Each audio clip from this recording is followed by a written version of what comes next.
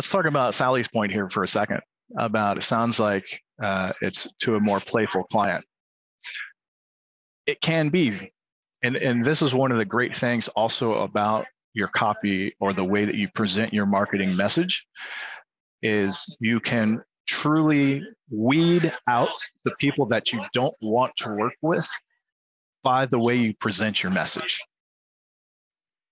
So let's imagine in the absence of the targeting options that we would have through platforms like Facebook and TikTok and YouTube and Google and stuff like that, if all you had was the message to try to find your ideal clients, you want to know them so well that when you write, they read it thinking, man, this person is in my head, and they understand my personality.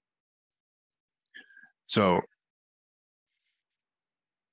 meeting people where they're at, which relates to those 5 steps of awareness, might be one of the most important copy lessons that you can have.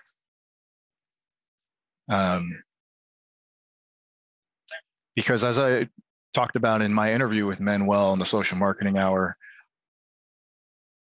if we looked at Manuel's life 10 years ago, and then I was to present him a package, my marketing, let's say, got in front of him, and it said, I can help scale your business from 100,000 a year to 1 million a year, and the price of it is $50,000. So at that point in time, let's say 10 years ago, when Manuel was still starting his journey, he may have wanted that, but not been able to take advantage of it, if that makes sense. So there's 2 things that could happen at that point. One, it just falls on deaf ears and the person bypasses it. The second one might be they get inspired and pay attention to you now. Okay, you capture that attention, you grab the attention that we talk about, and now maybe they're following you for that long journey until they get to a position where they can take advantage of it. So there's two different ways to look at it. Neither one is right nor wrong. So what I want to do now, I'm going to wrap up the next 7 minutes. I'm going to stop the screen share. And we're going to open up if you have any specific questions about what we were just talking about. Mac, is it wise, mainly email marketing, to do a 2-step process to test your audiences once before trying to sell? Mac, you want to pop on and expand on that? Yeah, I don't know if this, you can hear me, right? I just want to make sure. Yep, I hear you. Okay. I don't know if this is confusing because I obviously don't do email marketing, but would there, in your experience, be a way to, you said that copywriting is based off of the customer's wants. Is there a way to test the customer's wants, find out what they are, and then sell in a separate part? Is that a thing that you've had experience with doing? Sure. Sometimes this is going to sound cheesy, but sometimes the best way is just to literally ask them what they want, right? Or if you have a pretty good idea, let's say in this example of an email, if you have a pretty good idea of who you're speaking with and what kind of problems they need solved, you can write in the email, do you need A, B, or C, and give 3 different options. And they can either link to 3 separate products, or they could link to the same product that you talk about slightly different in each one. Does that make sense?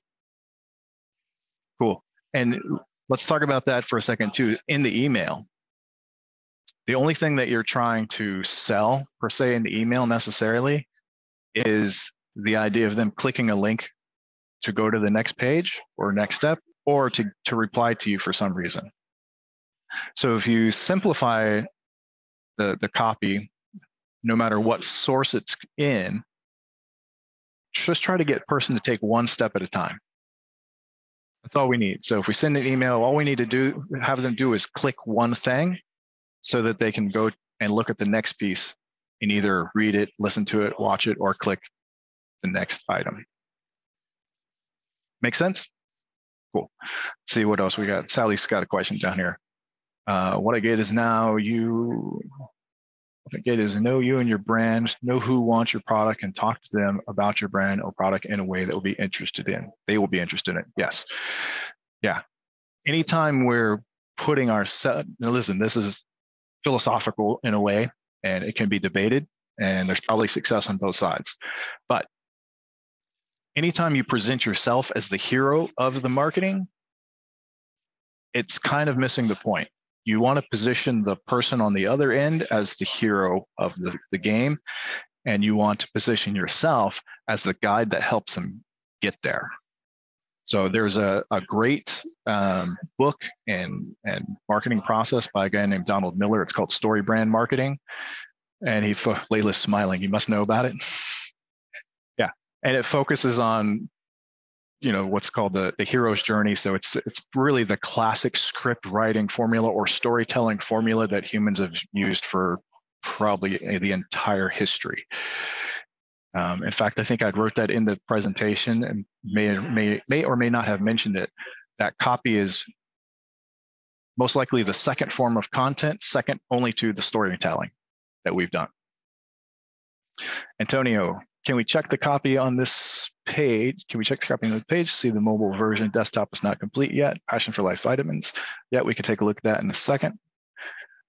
Sally, this is why testing is vital because it's not always easy knowing combinations. True. Yep. Do you have any stories, experience selling to people who are unsellable, and how do you go about that? Mac asks, as an email marketer. Jimmy, an email marketer is like a dungeon master. Yeah, pretty much. Alan, do you still keep email headlines within 40 characters? That's a simple one. Yeah, do your best to keep the email headlines or subject lines to about 40 characters, or in a position where on a mobile phone, ideally that the whole thing would be seen. And then as far as email subject lines go ahead and leverage those preview lines if you're not already doing that.